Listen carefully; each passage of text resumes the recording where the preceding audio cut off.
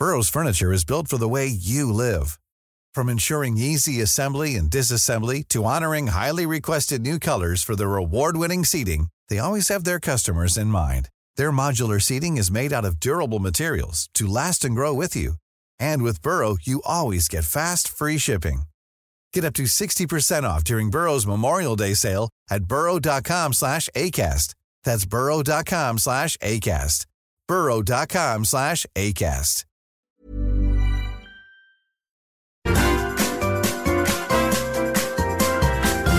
You are listening to the Mother of All Talk Shows podcast with George Galloway. It is the mother of all talk shows, watched by more than 1 million people every week. That's watched, plus those that are merely listening. They're listening, so they didn't see the air quotation marks there. If you're listening in Washington, D.C., in FM Clarity, you must be on 105.5. If you're listening on radio across the United States, you'll be on AM. And if you're listening across the world, thanks to the wonders of the internet and SputnikNews.com, you are most welcome. But if you are watching as well as listening, as I think it's safe to say the majority now are, then a big welcome to you. If you're watching on Facebook, please share now with all of your contacts. If you're watching on my Facebook, good. If you're watching on RT's multiple Facebook pages, that's great too. If you're watching on my YouTube channel, please subscribe, because I'm some kind of medal holder there now because of the increase in our subscribers. And of course, you can, if they're not banned, you can watch on RT's multiple YouTube channels also. You can watch on Instagram, as lucky people right now are. You can watch on Twitch. You can watch on, I think, my Telegram channel now also. And follow me on Telegram, if you will, because, as I keep saying, that's our last redoubt.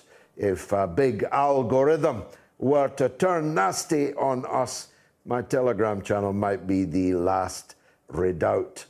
But however you're watching or listening, a big welcome to what is going to be an important show. As Oscar Wilde said on the death scene in Charles Dickens' Little Nell, you'd have to have a heart of stone not to laugh. That's how I've felt all week as the big happy family that used to be called NATO began to tear lumps out of each other, withdraw ambassadors from capital cities, threaten retaliation. It has been simply glorious. France, which drowned its empire in blood from Côte d'Ivoire all the way to Algeria and Morocco, which spilt the blood of millions of martyrs rather than let the people of the colonies go free.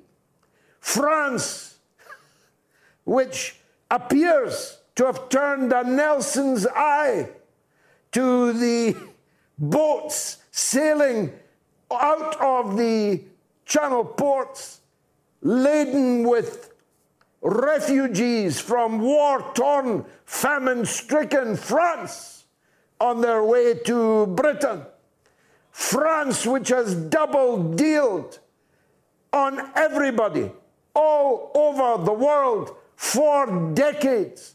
France, which is up to its neck in blood in Syria and in Lebanon. France, which has become a byword for discrimination and bigotry at home, all in the name of laïcité, all in the name of secularism. France, led by the little Napoleonic dwarf, Macron, is crying into its Chablis.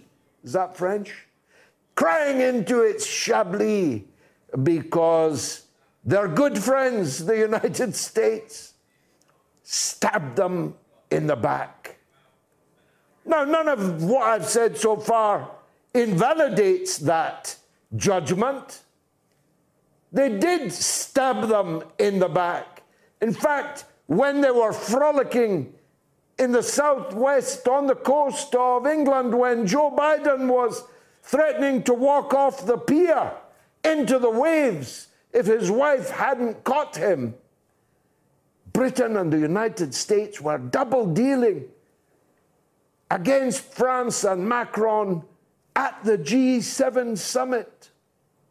Doesn't say much for French intelligence services, that's true, but it's also the case that the decision to go behind France's back, let them learn on the media that their €90 billion contract with Australia to build submarines was no more. Rien. It had been stolen from underneath their feet. And France is now in a position that it is going to have to respond. After all, little Macron has a presidential election coming up next year, which was going to be a tricky fixture in any case, but now he has either the opportunity of recovering the dignity of France or to go down in ignominy as the man cuckolded by Joe Biden. Joey is a baby kangaroo, you know. Cuckolded by Joe Biden, imagine. And Boris Johnson, well, he's cuckolded a fair few in his time. So which of these paths is President Macron going to take? If I were him, and let me advise him, free of charge, not a single franc will be charged for this advice. He should immediately do what his predecessors did, real French patriots and conservatives, withdraw from the political councils of NATO and call a referendum across France on withdrawal from the NATO gang itself. Then he should take an aeroplane to Tehran.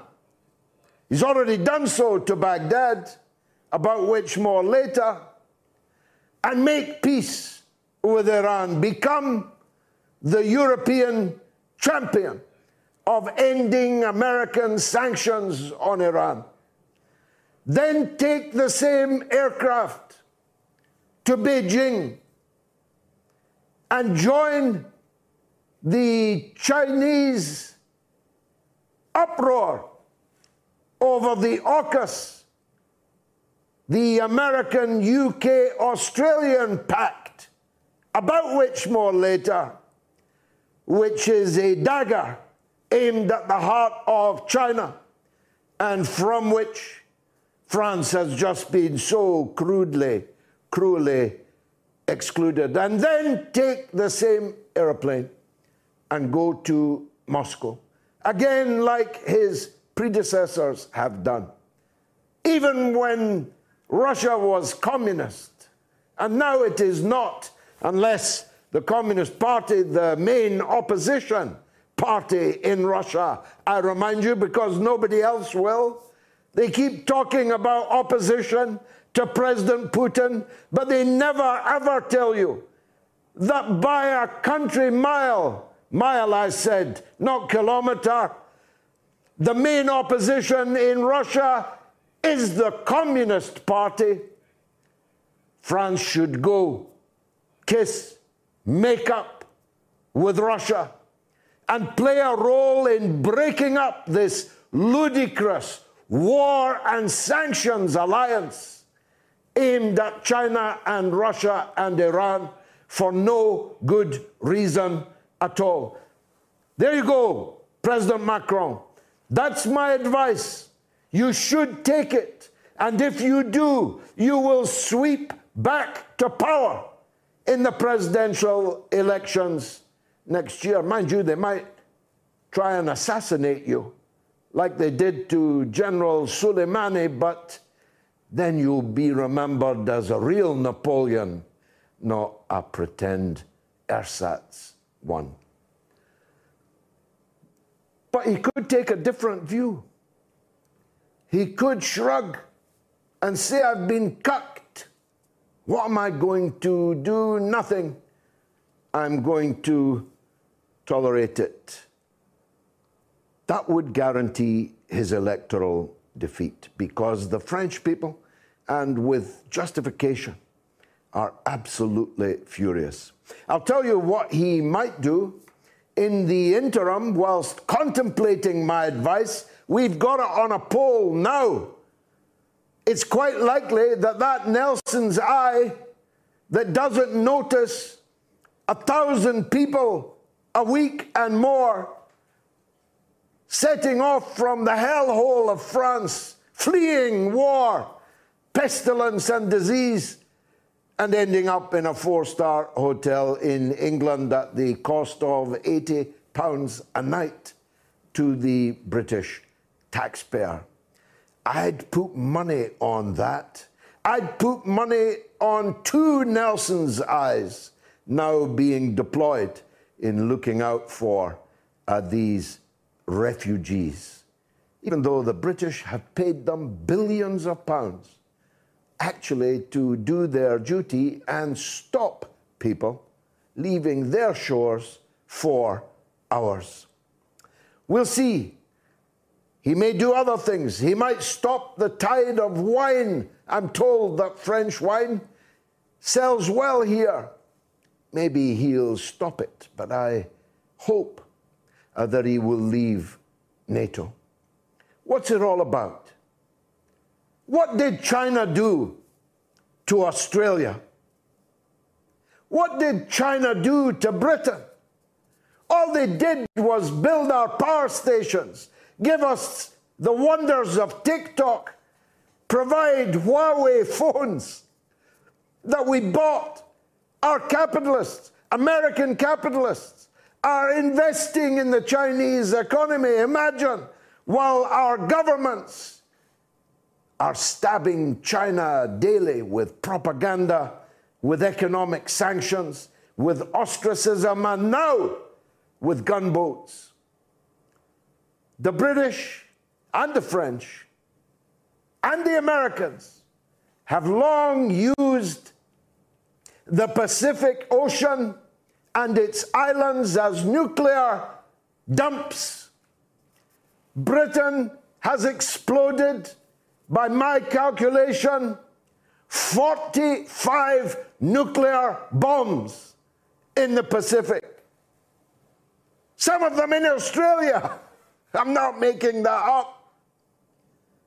France, in waters on islands right next to New Zealand, such that New Zealand has now banned all nuclear weapons. Nuclear material are coming into their waters and their ports. You'll recall the Greenpeace ship that was blown up by France. Special forces sank the Greenpeace ship that was conducting anti-nuclear agitation in New Zealand and around it. Britain, France, and America are now vying with each other over a UK-US plan to bring nuclear submarines into Australian ports. Why? What did China do to Australia? What did they do? They didn't insult the Australian Prime Minister by not even knowing his name. All they've done is trade with Australia. But now There's a new military alliance in town, on the high seas. Nuclear armed alliance on the high seas. Who sees? The South China Seas. The clue being in the name. Of course, two of them are pedalos, Britain and Australia. The Chinese could sink the entire Navy in an afternoon, in an hour. But these pedalos are the escort ships for American gunboat diplomacy. Why? Doesn't America have more to do fixing its own problems at home? The crumbling infrastructure, the mass poverty, mass evictions, racial turmoil, awash with guns. Does America have nothing more to do at home? To throw trillions of dollars into war after war after war. $2.3 trillion they spent in Afghanistan, leaving much of the hardware behind in the hands of the obscurantists. I tell you, as I told you last week, or it may have been the week before, if there is a war with China, it will be the last war. It will be the last everything. China is not Iraq. It's not even Iran. China is the world's most populous country with the world's biggest army, and its navy, its air force, and its nuclear force de frappe will reply, all guns blazing, to any military threat to its national sovereignty over its territory and water. Is that what you want? Do you want the world to end over a dispute of the Spratly Islands, really? Do you want the world to end over Formosa? Do you even know where it is? Can you spell it? You want your sons and daughters in Davy Jones's locker in the South China Sea? Are you mad? Are you mad, Joe Biden? Are you mad, Boris Johnson? Are you mad, that fella down under, Pal, whose name nobody even knows? Least of all, the President of the United States that you just anchored yourself to in the AUKUS.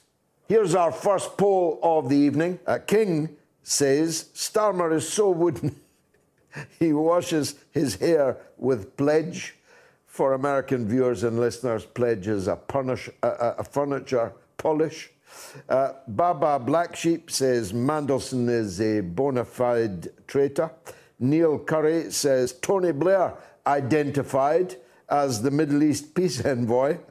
Crowhawk says, I don't care what people call themselves, but if I'm buying a dog and it has a pair of testicles hanging out the back, no amount of special pleading or hurt feelings is going to convince me it's a bitch.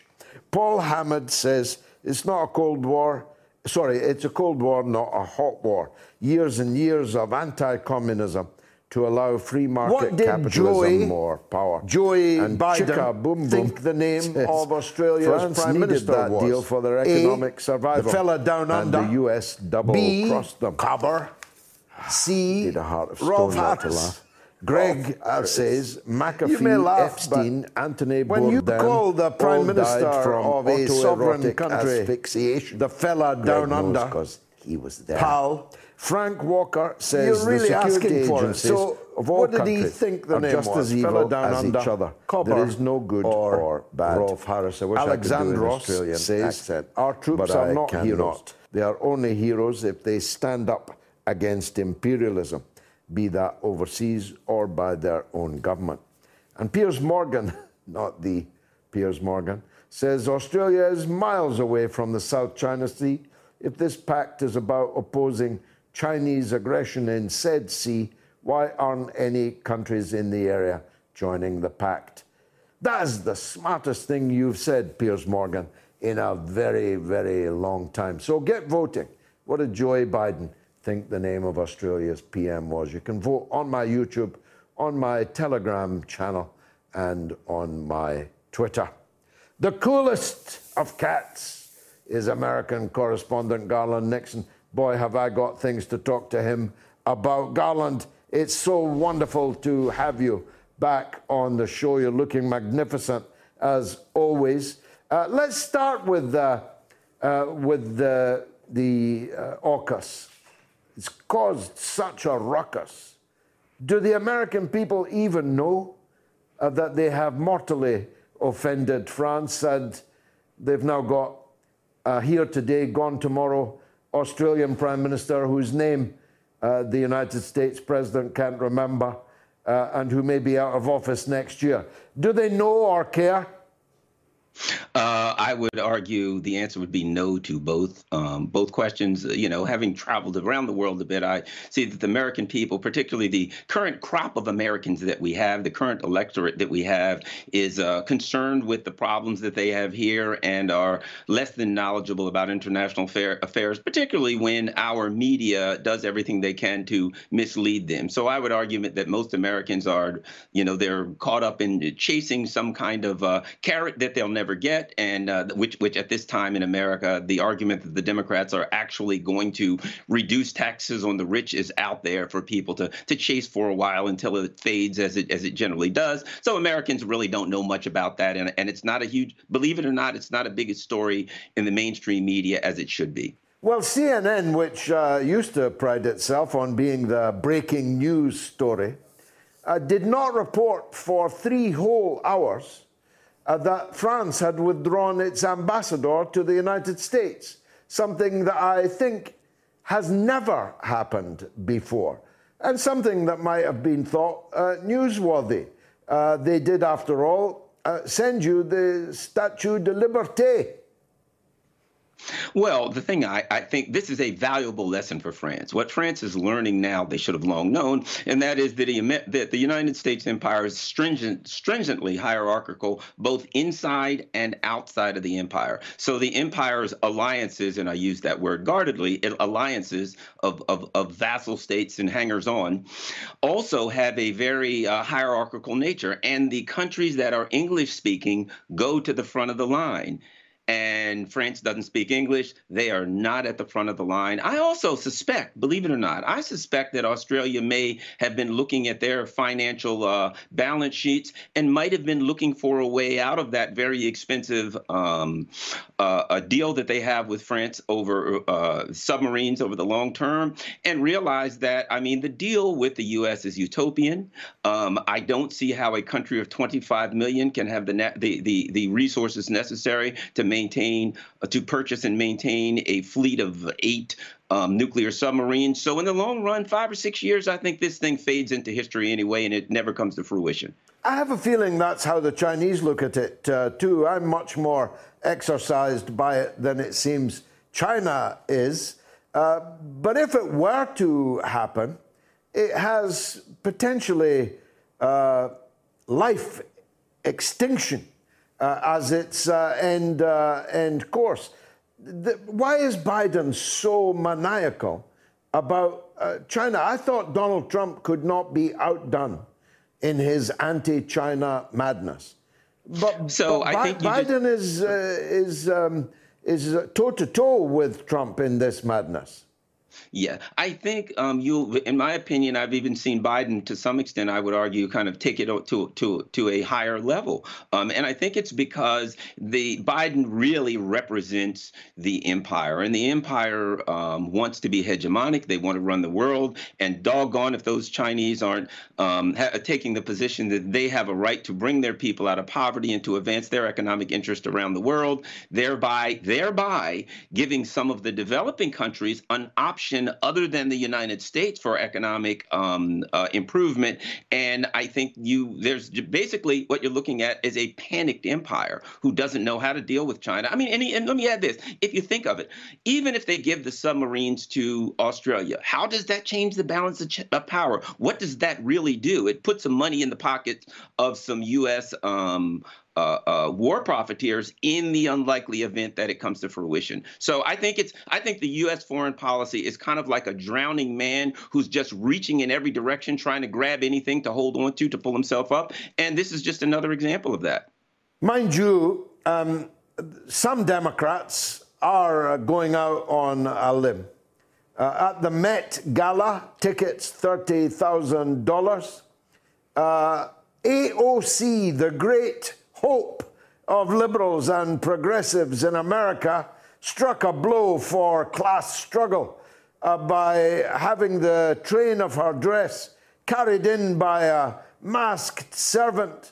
She looked rather stunning in it, I must say.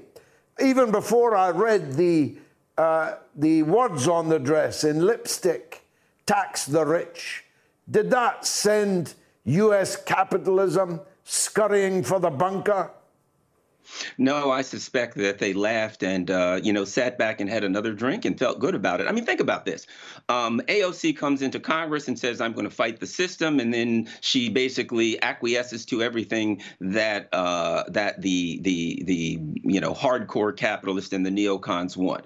Now, take her career since she's gone into Congress, and then compare that to Tulsi Gabbard. Tulsi Gabbard came in and basically stood up against the empire and said, we need to end the Cold War. We need to end these wars. We need to use the money for people. They ran her out of Congress. She's out now. So I would argue that if you come into Congress and you truly try to fight the system, another guy, Will Hurd, a Republican from Texas, he, really tried to fight the system. He's out the door. If AOC was truly trying to fight the system, they would have ran her out of office. Once you join the criminal enterprise that is the U.S.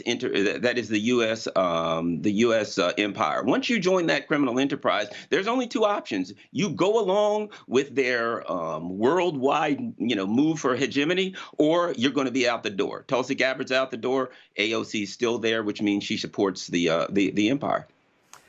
Well, it got tremendous publicity over here and on social media. How did it play in Peoria? Well, basically, it is what AOC has become. And this is not to praise or to put down AOC. She has become a pop culture figure. So that the things that AOC does, the moves that she makes would be like, when we're looking at what the Kardashians did, when we're looking at, when Michael Jackson was alive, or Britney Spears, if she was out there doing something. It falls into that category. I don't think AOC's actions even fall into a political category anymore, because she's not taking on the powers that be politically. She's drifting along with that. And every now and then she'll do something cute and people will clap and say, wow, did you see that? In California, the recall petition failed, comprehensively failed. Is that a big boost for centrist Democrats? They will argue that it's a big boost, but I would argue, really? You won in California and you're arguing that gives you some kind of a mandate and for your policies? Now, had you lost or come close to losing in California, that would be a major political, that would be a political earthquake. But the fact that you won in California, I mean, it would be like the Republicans winning in Mississippi. That is, you are on your home end of the field. There's no way in the world that they shouldn't win in a blowout. So I would make the argument, certainly they're going to argue it's some kind of mandate. You won on your home field in a blowout. You should have won on your home field in a blowout. So politically, it really means nothing. And Donald Trump, he seems definitely to be running to me. What's your take on that? I think Donald Trump's running. It's interesting. I think that the Democratic Party is thinking very, very short term right now, whether it's with the vaccine mandates. They think that's going to help. But I would argue this. They're popular with some, but within a year, 1 to 2 years, when we get closer to the election, people are going to look at some of the more dramatic policy changes that have been made under the Biden administration and evaluate whether or not they have been successful. So I think there were some polls out recently that showed that Donald Trump would beat Joe Biden. We have a long time. Will it be Donald Trump or Joe Biden? Or will it be Donald Trump and Kamala Harris? In which instance, I think it's a cakewalk for Donald Trump if he faces off with Kamala Harris.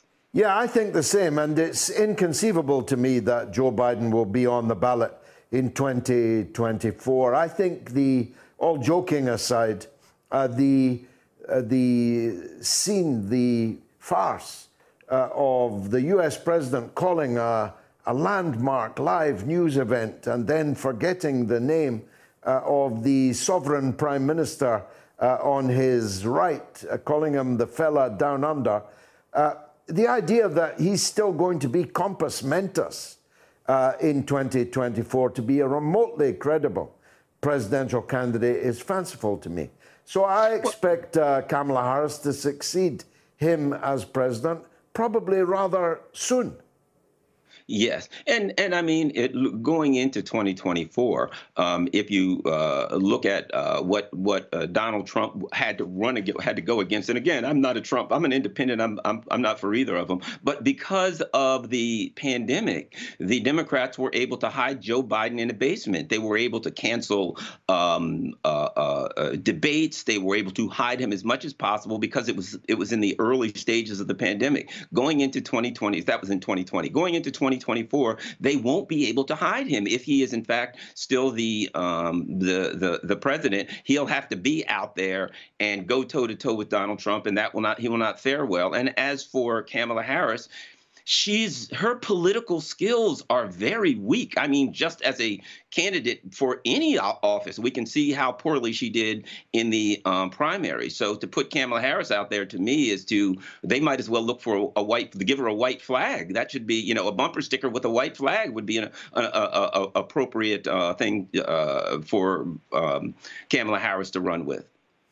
Garland Nixon, as always, totally fascinating, blistering. Thank you very much indeed for joining us. Let me do the poll first. How's the poll doing? How will France retaliate to AUKUS? A, open the refugee flow, 61%. B, stem the tide of wine, 12%. C, leave NATO, 27%. Get voting on that.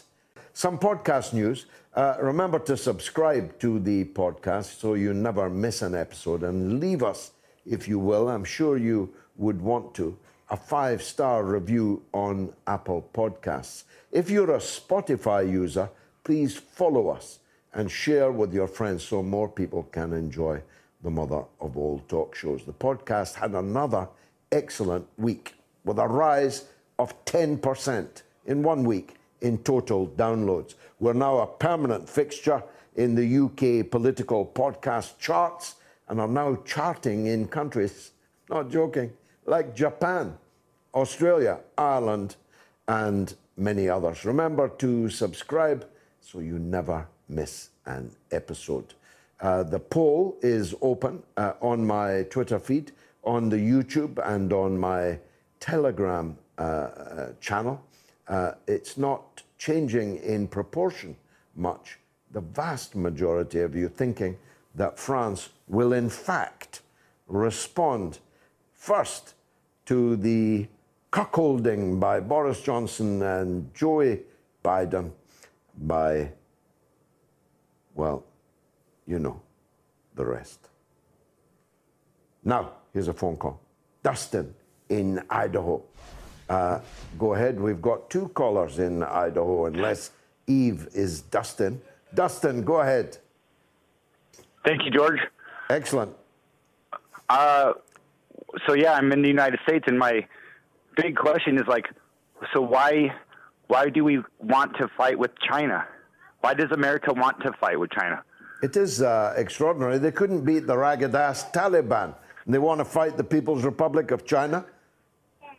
Are they insane? Well, because, that's what I'm saying. And I think I definitely understand that we created the Taliban. The Americans, politicians, definitely created this Taliban mess. But if China's got us outnumbered, North Korea's outnumbered, Russia would definitely ally with China, right? Absolutely. So would probably Japan. But United States are going to Russia with Japan is part of the Axis. Oh, but anyway, United States is outnumbered way too huge. So my question is, like, why do we want the war? Is there really like an Agenda 21, a depopulation? Is that a thing? Do we have too many people here? Well, I have no Biden idea. A psychopath? Is Joe Biden like a psychopath? Yeah, well, that sounds like the kind of psychopathy that would move people in that direction. I doubt if Joe Biden wants to depopulate the planet, because you've no idea what China will do in response. You've no idea which American cities will be simply eviscerated in an instant. You've no idea. You remember the Twin Towers. Think of that times 10 million. Think of the nuclear destruction that would spread across the world. You would have to be literally insane to contemplate that. And yet, Britain, Australia, and the United States are currently planning on actions which make that a very real possibility, Dustin. So what can we say? That's my question. Why would someone want to do that? Well, I suppose they count on China not fighting back, backing down, not retaliating, as Western navies. Does America owe? Yeah, it's about money and China power. Trillions of dollars, trillions and trillions of dollars. That would be a good way of cancelling America's debt to China if war were to break out between them. It's about money and power. The United States simply cannot bear that China is the number 2 economy in the world and will shortly be the number 1. They simply can't accept an end to American hegemony in the world. Yeah. Do something about it, Dustin. You're in America. You've got to change your leaders. Thanks for the call. Now, the Labour conference is about to roll out before us. It's not a pretty sight. All kinds of trouble is expected.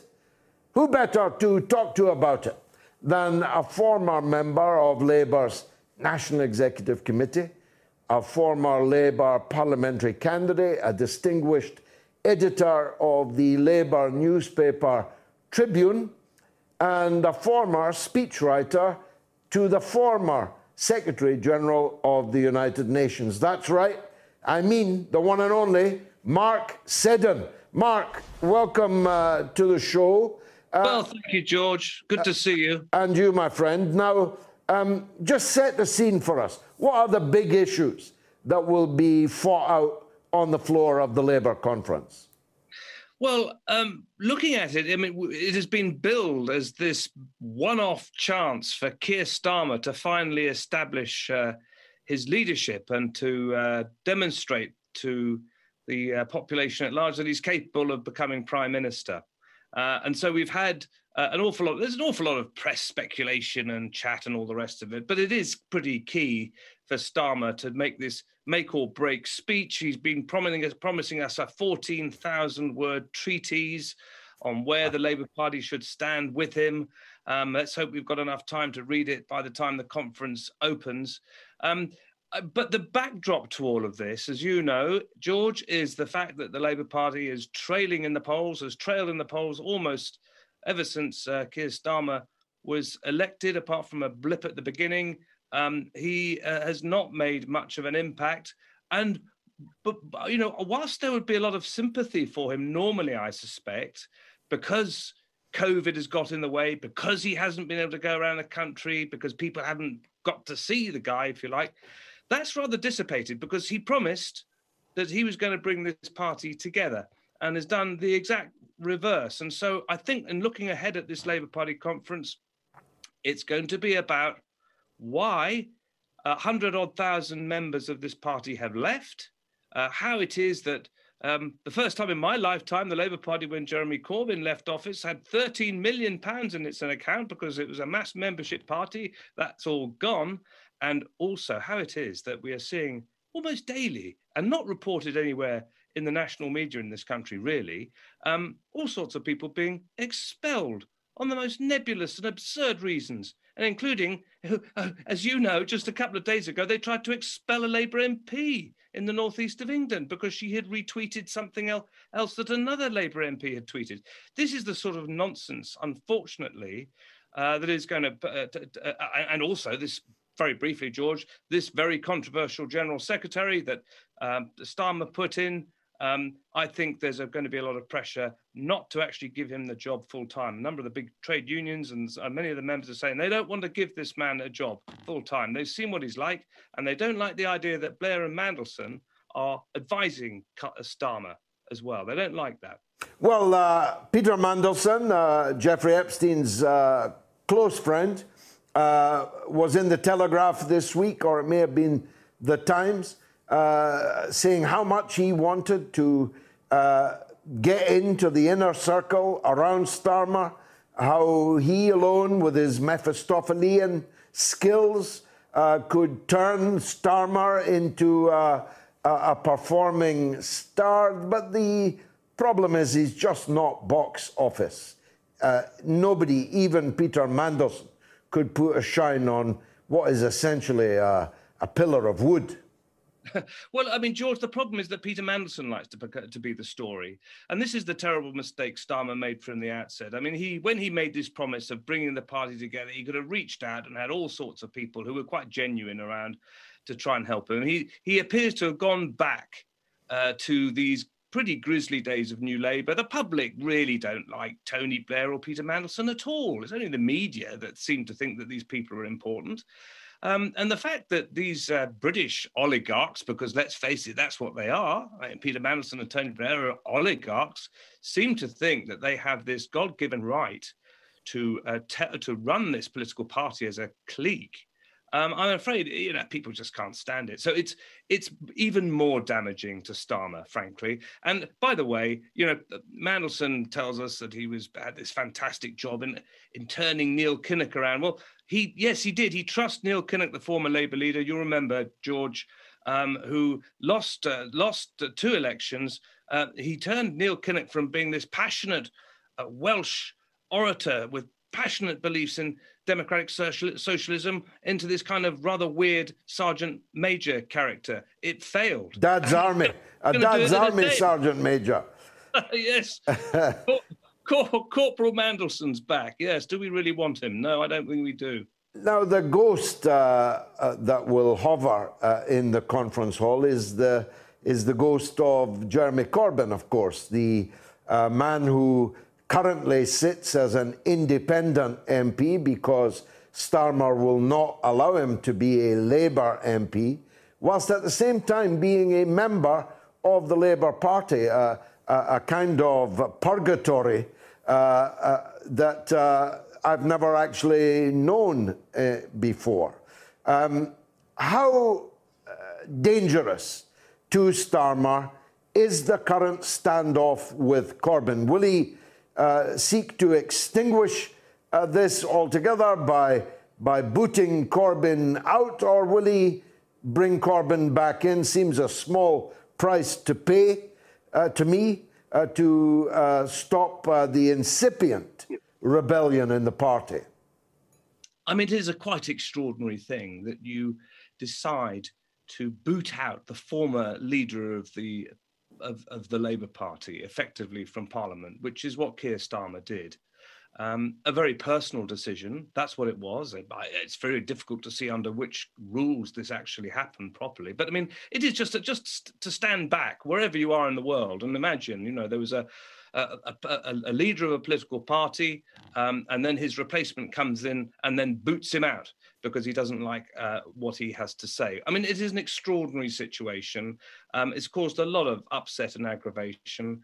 I mean, for what it's worth, I mean, I think after all these years that I had in the Labour Party, 40 odd years, I always knew that back in the 70s and the 80s and what have you, the left and the right of the party, essentially they could disagree, but they could all come together because essentially they had a worldview, which was, we have to represent working people. That's what a Labour Party is there for. It says it on the box. I don't see that anymore between the left and the right. I think these two groups are incompatible. And so what you've got happening this week, during the Labour conference, is this event called The World Transformed, at which Jeremy Corbyn will speak. My guess, unless they've got complete control over everything, is that Corbyn's going to get a better reception during that conference than the official leader is. I mean, what a farcical situation it is. And so, yeah, of course, it would make absolute sense for Keir Starmer to have Jeremy Corbyn back as a Labour MP. I mean, he essentially said he believed that reports of anti-Semitism in the Labour Party were exaggerated. Well, many of us think that they were. So why should he be kicked out from being a Labour MP for saying that? An utter absurdity. Now, you mentioned the trans word, though you didn't mean it that way. The world transformed. One thing seems to unite the left and the right of the Labour Party. The continuing infatuation with a state of being, of mind, that affects a tiny proportion of even 1% of the British population, namely the self-declaration by a man that is now a woman, which we're told by the deputy leader, no less, in a tweet just yesterday. Labour is absolutely committed to a Gender Recognition Act which enshrines the right of self-declaration on the part of trans people, making it ipso facto a criminal offence for us or anyone to deny that science-defying, biology-defying metamorphosis. Why has the Labour Party fallen hook, line and sinker for this fringe student politics? Hiring for your small business? If you're not looking for professionals on LinkedIn, you're looking in the wrong place. That's like looking for your car keys in a fish tank. LinkedIn helps you hire professionals you can't find anywhere else, even those who aren't actively searching for a new job but might be open to the perfect role. In a given month, over 70% of LinkedIn users don't even visit other leading job sites. So start looking in the right place. With LinkedIn, you can hire professionals like a professional. Post your free job on linkedin.com/people today. Burrow is a furniture company known for timeless design and thoughtful construction and free shipping, and that extends to their outdoor collection. Their outdoor furniture is built to withstand the elements, featuring rust-proof stainless steel hardware, weather-ready teak, and quick-dry foam cushions.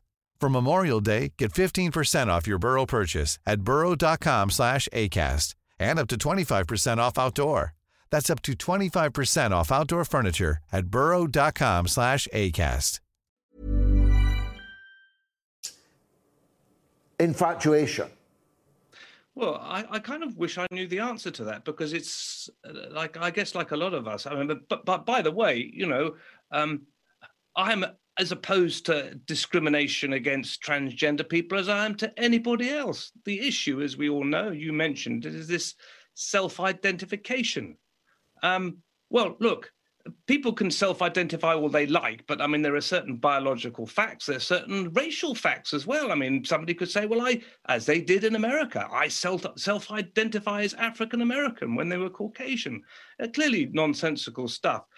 The point is, this is a fringe issue. I feel sorry for people if they are discriminated against. I'm opposed to discrimination in every single which way, but you cannot have a situation whereby all the political parties in the establishment are prepared to make this an expellable offence if you say, I am a woman, and, as is happening with some of these political parties. And I read today you are described as being gender critical. Well, I mean, look, apart from anything else, this is anathema to 95% of the population. They don't understand it. Frankly, if you want to hand over power to the right in this country and to the Tory party in perpetuity, carry on with all of this stuff, because most people don't get it and they don't like it.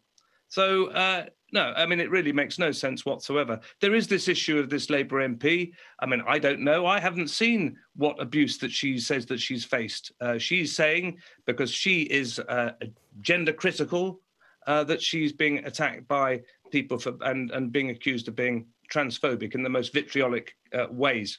Well, she says that she's not going to go to the conference now, and the Speaker of the British Parliament has said that's unacceptable and that she shouldn't be frightened of going to a party conference.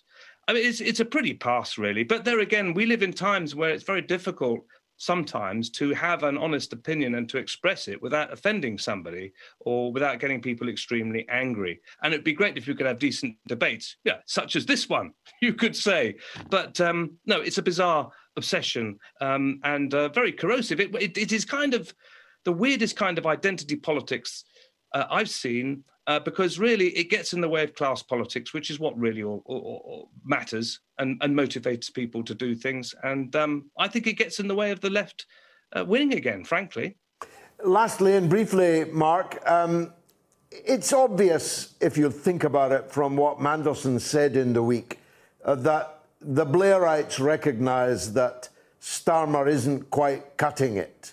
They say they want to help him begin to cut it, but they know that you can't polish certain things in life. What's their plan B? Do they have a prince over the water that they would like to bring back? Is Tony Blair a potential returnee to power? What are they going to do when it's clear to everybody that Starmer has dismally failed? Well, we understand that part of the plan this coming conference is to cause some major standoff. So this is going to be, if this is the case and it's all about creating Keir Starmer as the Neil Kinnock, they're actually telling us that they know that Starmer cannot win, that frankly they've worked out that he's a political dud. So there is that. What do they really plan? I don't know. I really don't know. Their prince across the water has been David Miliband in New York. But the problem with all of these princes across the water or princes up north or wherever they might be is they're not actually in Parliament. And I know that Starmer's got this new idea of actually having candidates that don't have to be members of the Labour Party. Believe it or not, he's got a whole bunch of people who are being fast-tracked. He wants to change the rule whereby you don't have to be, you can be a member of the Labour Party for under a year and then be a candidate. Maybe it's you and me they've got in mind, Mark. Maybe it's people like us they want to bring back.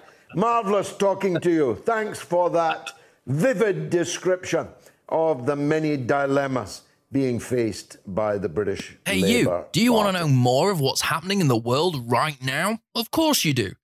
But getting to the heart of the story, well, that's going to take some hard work. That's why here at the Mother of All Talk Shows, we've created that program just for you, hosted by one of the world's most sagacious minds. Get a perspective, an education on stories from all around the world, dissected and discussed with you. Join our debate, vote in our polls on Twitter, tweet a question to George, or call in now to give us your perspective on the stories the rest of the world simply isn't talking about. Join the College of Knowledge, where there are no tuition fees, hosted by one of the world's greatest orators. The Mother of All Talk Shows with George Galloway. Let's make sense of the world together. Now, you have to be a certain age to remember the Shining Path, whose demonic exploits through the 1980s spilled an ocean of blood in Peru. They were a response, as I'm sure we're about to learn, from brutal dictatorship. They were a response to brutal dictatorship, a response to genocidal, racial policies of mass suppression of the indigenous people of Peru. They were a response to the looting of Peru's very considerable wealth by a tiny oligarchy of exploiters. They called themselves Maoists, although China had by then long abandoned the political positions espoused by the Maoist Sendero Luminoso, Shining Path. It turned out that their leader was not in the bush, in fatigues, fighting the oligarchy, but was living in a flat above a cafe and working as a university professor in the capital, Lima. But he had many supporters who used to plaster the lampposts and the walls as far away as Glasgow in Scotland, because I saw them there, inviting us to make the earth shake until the leader of the Shining Path, Alberto Guzman, was freed from the Peruvian jails. He never was. He died a prisoner in the last week. So let's hear more about that from a leading Latin American figure here in Britain, a man who is himself Peruvian, Isaac Biggio. Isaac, welcome to the show. How was my summary there of the phenomenon of the Shining Path? Well, Abimael Guzman, he was a teacher, but in Ayacucho, and when he was in Lima, he was in a clandestine way, no? But effectively, Shining Path killed tens of thousands of people, babies, women, peasants, and in reality, what Shining Path opened was the door for a military dictatorship, because it was the terror made by Shining Path that opens the door for Fujimori in the 90s to become the most neoliberal regime in democratic Latin America. No? So since that time, all Peru has been privatized. The workers don't have too many rights in Peru, and that is because of the Fujimori said we need to repress the terrorists of Shining Path. Now, Abimael Guzman died in jail after 29 years in jail. He died on the 11th of September. And at this precise moment, there's a discussion in Peru because they wanted to incinerate his body and throw away into the sea. So worse than with Bin Laden, but when they did that, they threw the body of Bin Laden in the water, was in a military action where the USA was occupying or entering Pakistan, against the international law. But in this case, the guy was 29 years in jail and they wanted to incinerate. But Shining Path have a double action because on one hand, they kill a lot of people and they give arguments for the right wing to repress the labor movement and the people's movement. But then when Abimael Guzman was in prison, he completely changed his line. And then he said, I want to support an amnesty for everybody, even for Fujimori and Montesinos and all the torturers and paramilitaries. We are not going to fight against corruption because we want an amnesty for everybody. So he changed completely political line. Now he's dying, not as a man that was like a Che Guevara fighting for his ideas, but as a man that asked his supporters to be in favor of the freedom of all the former dictators in Peru. They killed 80,000 people, it's thought. Who did they kill, Isaac? Well, the official version is around 70,000 people, half of them killed by Shining Path, and the other half for other forces, especially by the official forces.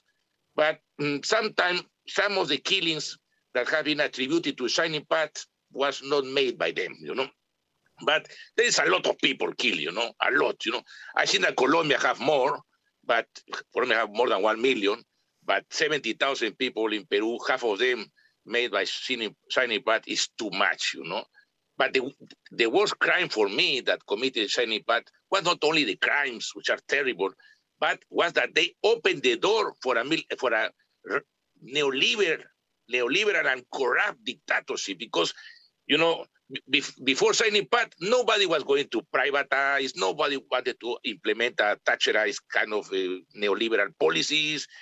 Peru had was not so socially polarized, but when they captured Abimael Guzman, they privatized absolutely everything, and Peru is more expensive in terms of water, electricity, and gas than Britain. And the wage in Peru are how much? Less than 200 euros per month, less than 180 pounds per month. So I think that the worst that Shiny Pat created was they made the possibility that Fujimori took power, make a neoliberal regime that had lasted 3 decades in Peru, and they used Shiny Pat as an excuse to repress the movement. And now we had elections in Peru, and for the first time in 200 years, because Peru is independent on the 28th of July, 1821, Peru elected a left-wing president, who is a poor guy, a teacher. His name is Pedro Castillo. And it was the most polarized election you can ever imagine, George, because the Fujimori said Castillo is a terrorist, he's Shiny Pat, he's a communist. I have never seen an election so much polarized, with so much slanders in my entire life in any country. But Castillo won by a little margin. But now the opposition made by Fujimori is trying to push him to adopt a hard line against everybody everybody. And they want that Castillo cremate the body of Guzman and threw away its body into the water. No? Do they have any remaining base? Is there still any armed remnants that didn't listen to the self-serving pleas of Guzman to end their struggle? Or is armed struggle in Peru over for good? I think that the armed struggle in Peru is over for a long time. There is only a small remnant in the jungles, which is about some tens of members, which is a split group from Shiny Pat, that they say that Abimael Guzman is a terrorist or is a terrorist, a genocidal, and that they don't attack civilians. They only attack army officers. But it's so small, that group, so small that they don't have a press, they don't have a political positions, they are only defending the production of coca leaves and the trade. But most of the political party of Abimael Guzman said, we don't want armed struggle, we want an amnesty for everybody, even for Fujimori and Montesinos. Fujimori was a terrible dictator. He's the only former president in the Americas that has been extradited from another country to put in our country and is served in jail, perhaps until he dies. So Shiny Pat is in favor of an amnesty for him, for Montesinos, who was the intelligence, who was like the Peruvian Rasputin, who organized the killings of young people. They are in favor of amnesty for every paramilitary and every corrupt politician. So it's a very strange political line. So the supporters of Abimael Guzman are very, very few in Peru. And I think that the right wing is trying to inflammate the spectrum of Shiny Pat, because the idea of them is the following. If we create a monster, which is terrorism, we can attack more the labor rights, the ecological rights, and we can open the country for more multinationals, and we can escape corruption scandals, because most of them are extremely corrupt. And what the origin of the political, what's the ontology of the Shining Path? They called themselves Maoists. This was quite unusual in the 1980s, and China had long left behind much of Maoism. How authentic was this Maoism? Well, you have to understand one thing. Peru is the most oriental Western country. We have more than 1 million Chinese and Japanese that arrived in Peru as replacement of black slaves. No? Oh, wow, I didn't know that. Yeah, So yes, and we have a Chinese daily paper, a Japanese daily paper, our Chinatown is perhaps as big as the London one. So, and we have a lot of Chinese words, Chinese food, and so on. So first of all, and the second thing is that Peru was the center of the Maoist movement in the Americas in the 70s. We have like more than 10 or perhaps 20 Maoist parties. So what happened when China break with the wife of Mao Zedong and the so-called Gang of Four? Most of the Maoist parties in Peru supported Beijing. Some of them supported Albania. But there was one group that said, we support Mao's wife, and we are against Deng Xiaoping. So they were a genuine Maoist group, but they were against the change of line in Beijing, and they started to attack the Cuban, the Chinese, and the Soviet embassy, because for them, all of them become social imperialists, revisionists, and they make that incredible, silly people's war, because when the Communist Party of China started its war in 27, it's because after they were smashed by the Kuomintang and a military dictatorship, so they went into the mountains as a way to defend themselves, but they were a mass party. In the case of Shining Path, they were against the trade unions, all the rest of the left, and they entered in armed struggle just the very same day of 17th of May, 1980, of the first election after the military dictatorship. And they, instead of creating a liberated area in Peru, like in China, Mao, they didn't have like that. They create terror everywhere. So they tried to build its party through terror against unions, against peasant organizations. And at the end, this movement was not viable, and it were destroyed. And the only thing that they helped to create was a right-wing, neoliberal, anti-terrorist dictatorship. No, the only dictatorship in the Americas after the opening of the democratic elections.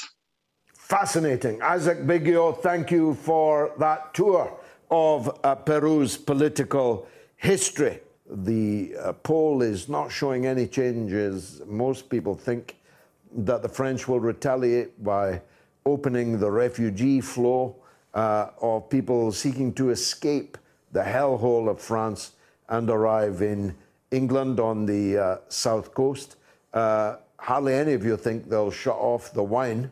And only a quarter of you think that France will leave NATO. A little bit surprising to me, that. I think there's a very real possibility that they will. Now, I don't know about you, but I've spent decades paying money to somebody called McAfee. I actually never knew that it was a person, just a faceless corporation that I was paying money to protect my computer. So far, so good, but not for Mr. McAfee, for he was indeed a real person.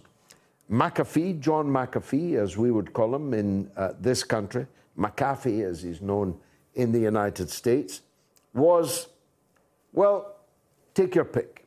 Like Jeffrey Epstein, he may have genuinely committed suicide. Or like Jeffrey Epstein, the suicide may have come as a big surprise to him. One man has studied this matter in very great detail. He is the author and ghostwriter Mark Eglinton, and he joins us now. A ghostwriter, huh, Mark? I think you should write McAfee's posthumous memoirs. Tell us why you're interested and why we should be. Well, let me explain and tell you that this book actually is his memoirs. John contacted me in 2019 while he was on the run and said, I want you to ghostwrite my autobiography. And that's what we agreed to do. However, given how complex his situation was, that situation changed halfway through the process when he wanted cryptocurrency from a publisher, didn't have an address to contact with, et cetera, et cetera. So he ended up pulling out of the project, leaving me with it. And this book that is coming out towards the end of the year is conversations between he and I. which are essentially his life story. So, I mean, when you say that I should ghostwrite his memoirs, I more or less have, because almost all the words are his. So that's where we are. Why was he of interest to you? I mean, John, I don't know how much the listeners know about John. John lived the most incredible life in every sense. I mean, the pre-McAfee years, before he even... I mean, the company he founded, which you referred to earlier, was founded by accident. He had no aspirations whatsoever to be a corporate figure. He was somebody who enjoyed living, and earning money was simply a means to continue living. And when he walked away from McAfee Associates in 1992, he didn't sell it. People think that he sold out. He didn't. He just walked away. But also what happened was he benefited greatly from the flotation of the company on the stock exchange at that time. So he had unlimited money. And from that point onward, he did basically what he wanted in life, built houses, traveled to foreign countries, literally got bounced around by the chaos of the world, which is easy to do, granted, if you have upwards of $100 million. But that's the kind of life he lived. And he was just fascinating.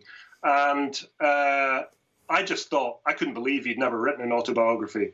And the fact that he was on the run at the time when he was contacting me made it even more appealing. I just couldn't believe that there was a situation where I could write a book with a guy who was on the run. And that's what we did. So, yeah, that brings us to now. And sadly, John won't be here to read this book when it comes out later this year. Well, I don't know. Maybe that's a good thing for the sales or not. It's certainly a new layer of mystery, isn't it? He was a rum character, wasn't he? Yeah, I mean, absolutely. I mean, anyone who knows anything about John knows he went to Belize. They will know that he ran from Belize when he was being framed by the Belizean government while also being accused of a murder. A murder I firmly believe, based on all the conversations I had with him, he did not commit. Nevertheless, he faked a heart attack in Guatemala. He's faked a stroke elsewhere while on the run. This is a guy whose life force, even at the age of 74, which he was when I was talking to him, was undiminished. So, you know, people have asked me numerous times in the aftermath of his sad death, do I think that John committed suicide? And, you know, I'll never have the answer to that, the definitive answer. What I will say is that there was nothing in any of the conversations I ever had with him which suggested that he didn't want to keep living. You know, that's all I can say. All of his moves that he's made over the last 3 or 4 years have been designed to keep living. So that's all I can say about that part of it. Well, can you say why there might be any doubt that he committed suicide? Yeah, I mean, 100%. I mean, it's well known. He made it well known that he was being pursued by the CIA. He firmly believed that. He believed that, I mean, his stance on taxation in the US was one whereby he hadn't filed tax returns. Not only that, I mean, there's plenty of people who don't file tax returns, but he was going out on a public stage discussing cryptocurrency. Now, cryptocurrency, as some people might think, is a means of avoiding paying tax. He was going around on a yacht telling people, I haven't filed tax returns, and here's how you don't have to either. And he believes that he became a problem to the US government to the extent that somebody might try and collect him. And he told me that on a number of occasions. And in fact, some of the conversations in the book are about his knowledge of the intricacies of how the CIA works. Because this is a man who supplied the CIA in his early days of McAfee Associates. He knew how that operation worked. And where did he die, commit suicide, or was killed? In a prison in Barcelona. How was he? Why was he in a prison in Barcelona? Well, he was on the run when I was talking to him for the book that we did together. And what I didn't know at the time was that he was on the run in Spain. And at some point during 2020, he boarded a flight in Barcelona airport on a UK passport. He was a dual UK and US citizen and was apprehended by people presumably contracted by the US authorities on a flight to Istanbul. And from there, he was imprisoned in Barcelona pending deportation to the US. And he made some kind of prediction, like others, that he would be suicided by the authorities, didn't he? Yeah, the whacked theory is one that he put out there a year and a half before his death, to the extent that he got a tattoo with whacked on his arm, and posted on Twitter that if he is ever whacked, that he didn't do it. It would be, he was comparing his situation to Epstein, and was indeed suggesting that Epstein didn't commit suicide. So yeah, he did kind of predict it. But this was the kind of thing John did. John was somebody who liked manipulating his public persona. He enjoyed doing that. It could easily be a red herring. Yeah. Was there an investigation into his death? Was there a proper coroner's inquiry or the Catalan equivalent? Well, things have been slow in Spain. He died on June the 23rd. There was an initial autopsy that ruled suicide, which was disputed by his wife, Janice, who's in Spain now. There's been various legal to and fro up to the point when the Spanish authorities, I think Spain shuts down in August, essentially for a holiday. And my understanding is that there is more to come from this in September, later on this month, in fact, when Spain opens up again. But it's certainly not resolved. I wouldn't like to say that this is resolved at this point. It's still very much open. And how much of his $100 million did he get through, and how much does Janice stand to inherit? He was broke. I said this to another source when I was asked after his death. I firmly believe John had no money when he died. And people say, oh, well, how can you have $100 million? And that was conservative, that number. But this is a guy, and as I said to you earlier, he enjoyed just living. And in the book, he talks about building houses in Ecuador, spending $25 million on a house that he never set foot in. He built half a dozen houses of this kind all over the US, in Hawaii, in Belize. Never bothered about even going to any of them, or some of them. So this wasn't somebody who was bothered about spending money. And I believe that by the time he was imprisoned, he was basically bankrupt. And does his wife think he was whacked? She doesn't believe he committed suicide. And I, for the same reasons I don't. I mean, he was eternally positive. Her last communication with him was earlier that day, where he said, I love you, I'll talk to you tomorrow, type of thing. There was no suggestion that this was on his mind. And John's somebody who would be pretty honest about that kind of thing. I'm pretty sure that if he had this kind of thing on his mind, he wouldn't mind saying so, and he didn't. Was he alone in his cell when he passed away? He was. That part of it's a bit confusing. There was a cellmate who was with John during the time in prison. The cellmate was not there at the time of his death. That part of it is a bit cloudy, as is the aspect of the CCTV footage from the cell at the time. That's something that's still to come out. So tell us about the book. What's it called? Where can we get it, and when? The book is called No Domain, The John McAfee Tapes. And basically this is John McAfee and I sitting down for over 6 months, and me talking about his life to him and him talking back. And John was a myth in the public eye, even a meme. But the John McAfee that I spoke to was the actual person.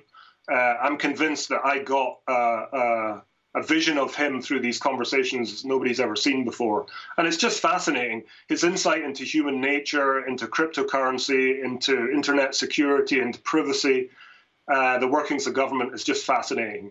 And it will be out later this year. The publication date is to be confirmed, because obviously, when he passed, we tried to move that date up, which we're still trying to do. But it will be later this year. I'm hoping November, and it will be available at all good bookstores, Amazon, all the usual bookstores. And I can't wait for people to read it. You may have a big seller on your hands. Thank you very much, Mark Eglinton, author of and ghostwriter of No Domain, the McAfee tapes. Now, we're snowed under with calls tonight, so I'm going to cut you short and go to Richard in Manchester. Go ahead, Richard.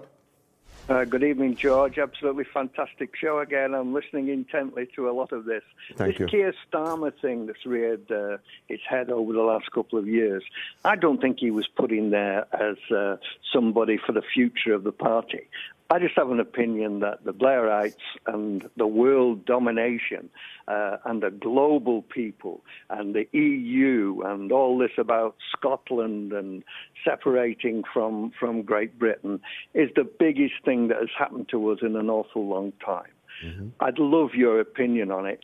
If they're going to, Keir Starmer will never be the Prime Minister of England. Never. And I think he knows that. And I've got a good bet with somebody to give to charity if he ever did. And I know in my own heart, George, I was a socialist, brought up a socialist. My father was a coal miner.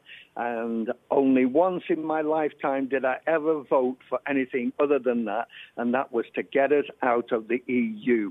And I was ashamed to do that. But I felt that was the only way forward that we could go because of Mrs. May's intransigence and wanting to stay in and trying to con the country into doing that. And I'm only speaking facts as they evolved over the last, 3 or 4 years. And I believe that the globalists are now trying to split Scotland from the EU to get us back into the EU, which I think will be an impossibility. And I only wish that people like yourself and people like Farage and one or two other people had been able to lead us forward. And I remember your show once, going back a few years, and you were talking to Farage, and you were saying, won't it be wonderful if we could get back into Parliament? Having said all that, what happened was, I think he got ill or he got sick of the whole thing, having fought a lone battle for many, many years, along with just a few people who had what can I say, George, the intro into the media to get any results. He fought the battle with everyone else who was interested in getting out, and he's done, for me, a great job. Well, there's no doubt he's entered history as the man most responsible for Britain finally being able to leave the European Union. I don't agree with him about much else other than that, but that is a pretty big thing. Richard, thanks for your kind words. Victor is in Alabama. Must go there. Go ahead, Victor.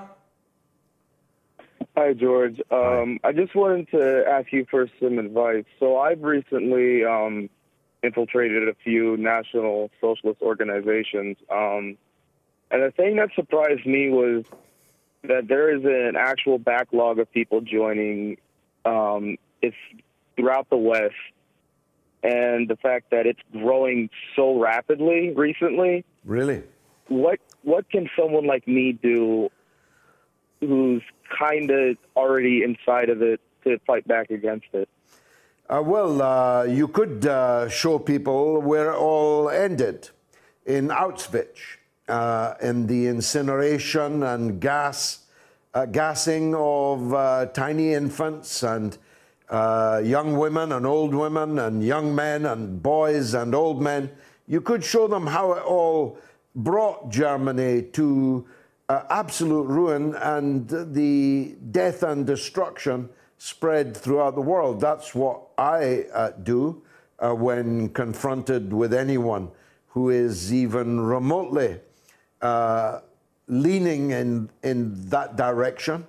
But equally, we have to indict the political class in Western countries, including yours and mine, which have so entirely failed the people that some individuals end up in these dead ends of extremism and fanaticism. They end up sociopathic. They end up even psychopathic.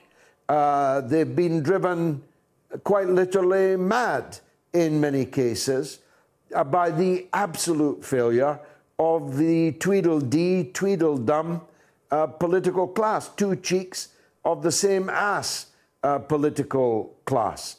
That's what we also need to do. Last word to you, Victor. So, yeah, I've tried to show some of them that, and they're just in constant denial because they call it opening up their eyes, and I keep telling people you're opening up your eyes to a failed ideology at the end of the day, and they don't want to admit the truth. Well, you're a very courageous man to be doing what you're doing, but fascism, Nazism is the road to hell, it's the road to perdition. It always has been and it has not changed.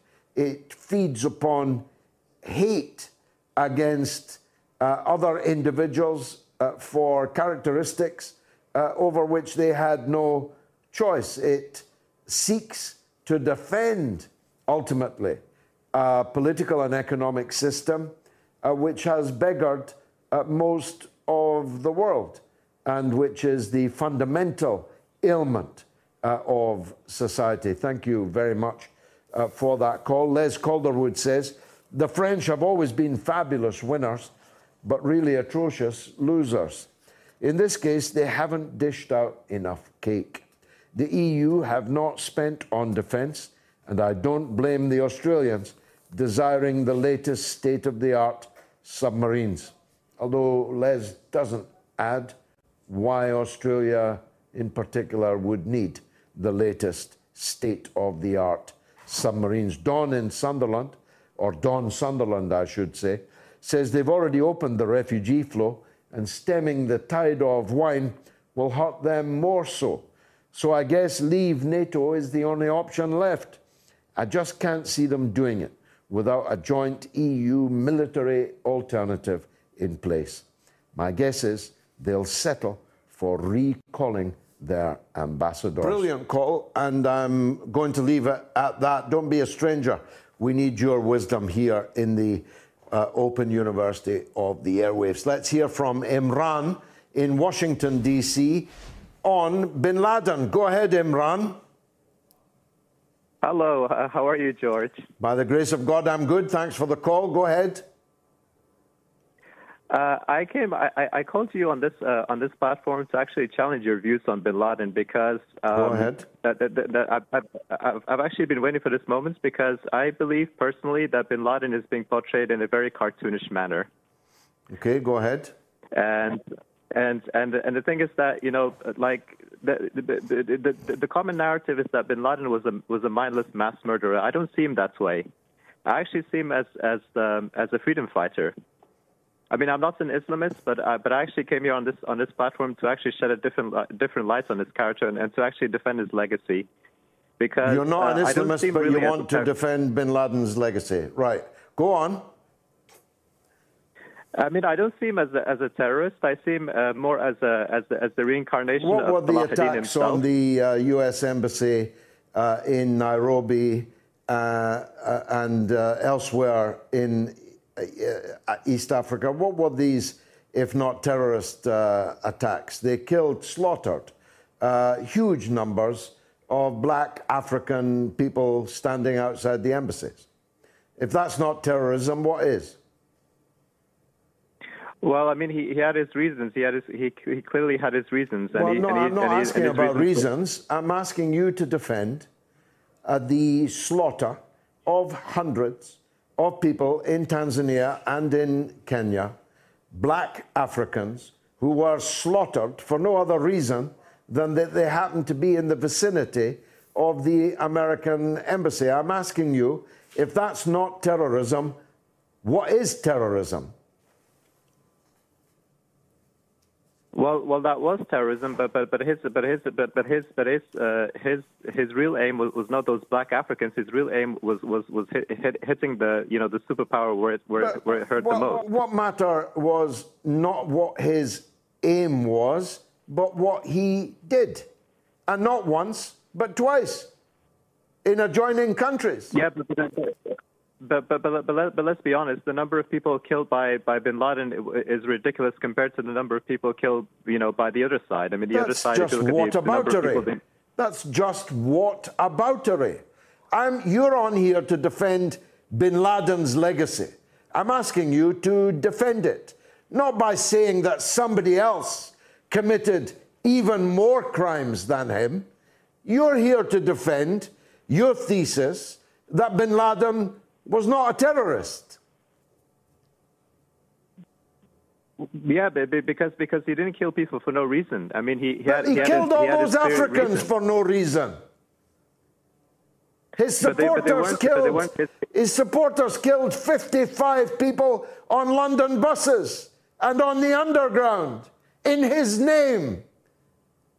They were killed for no reason.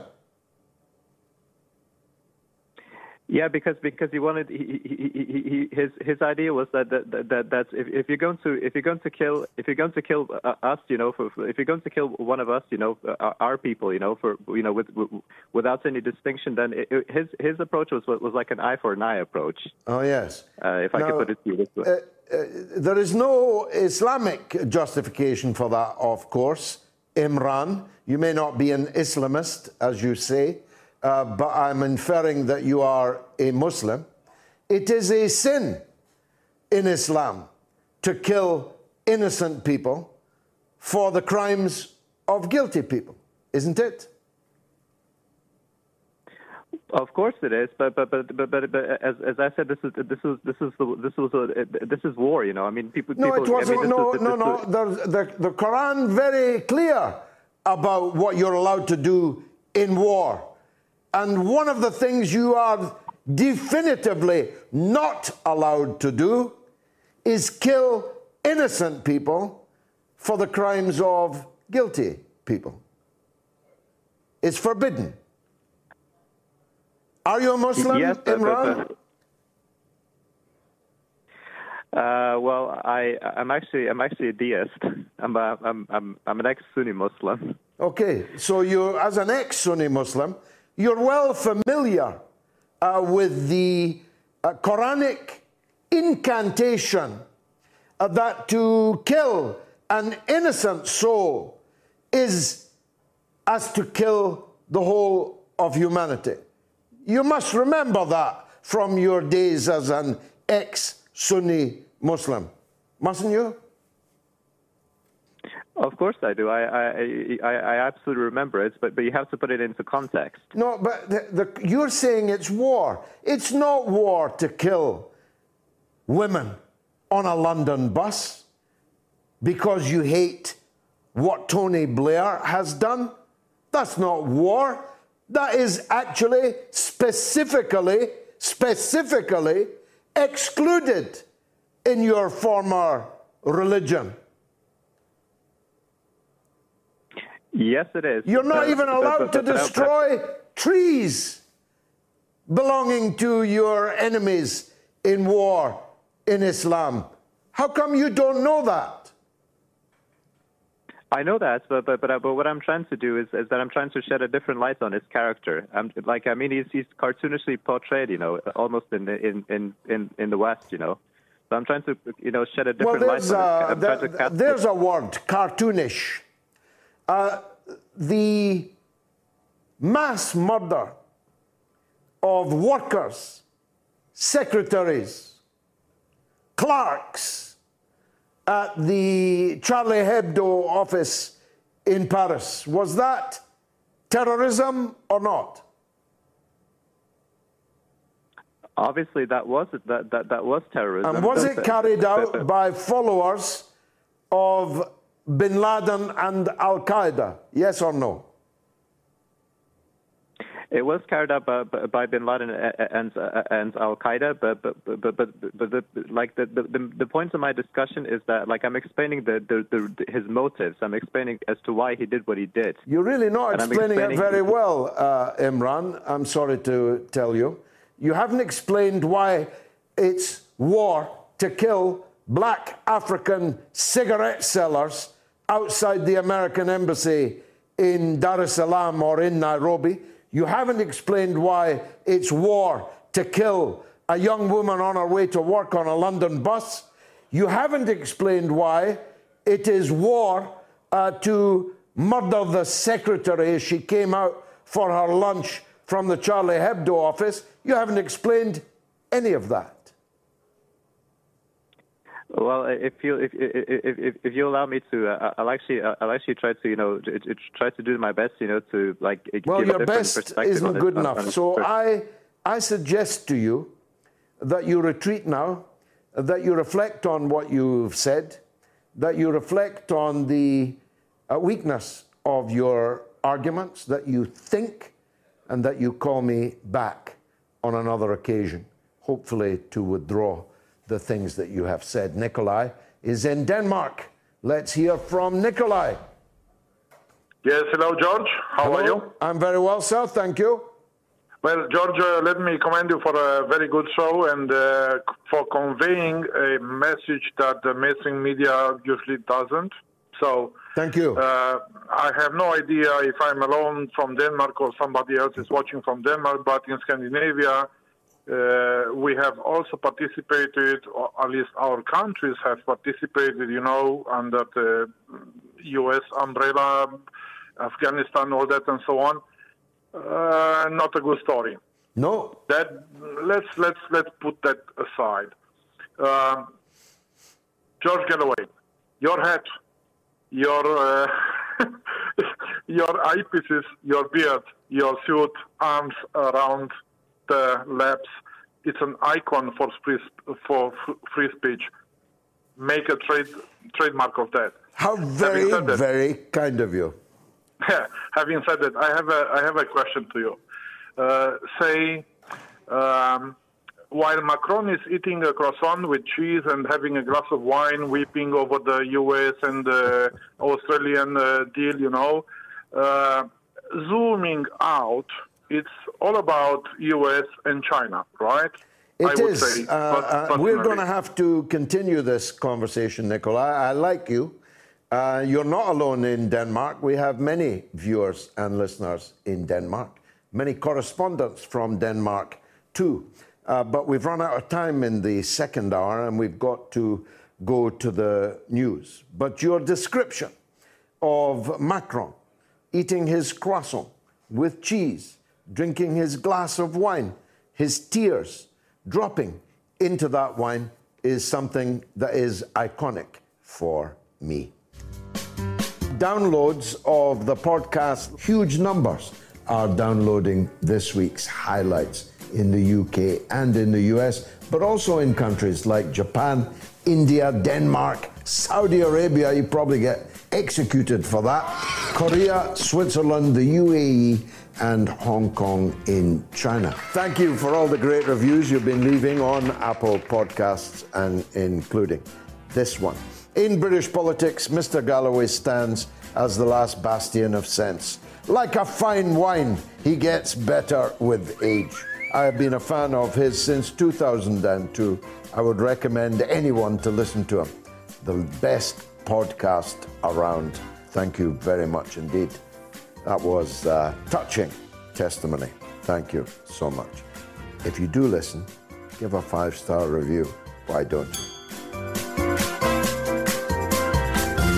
You are listening to the Mother of All Talk Shows podcast with George Galloway. Planning for your next trip? Elevate your travel style with Quince. Quince has all the jet-setting essentials you'll want for your next getaway, like European linen, premium luggage options, buttery soft Italian leather bags, and so much more. And is all priced at 50 to 80% less than similar brands. Plus, Quince only works with factories that use safe and ethical manufacturing practices. Pack your bags with high-quality essentials you'll be wearing for vacations to come with Quince. Go to quince.com/pack for free shipping and 365-day returns.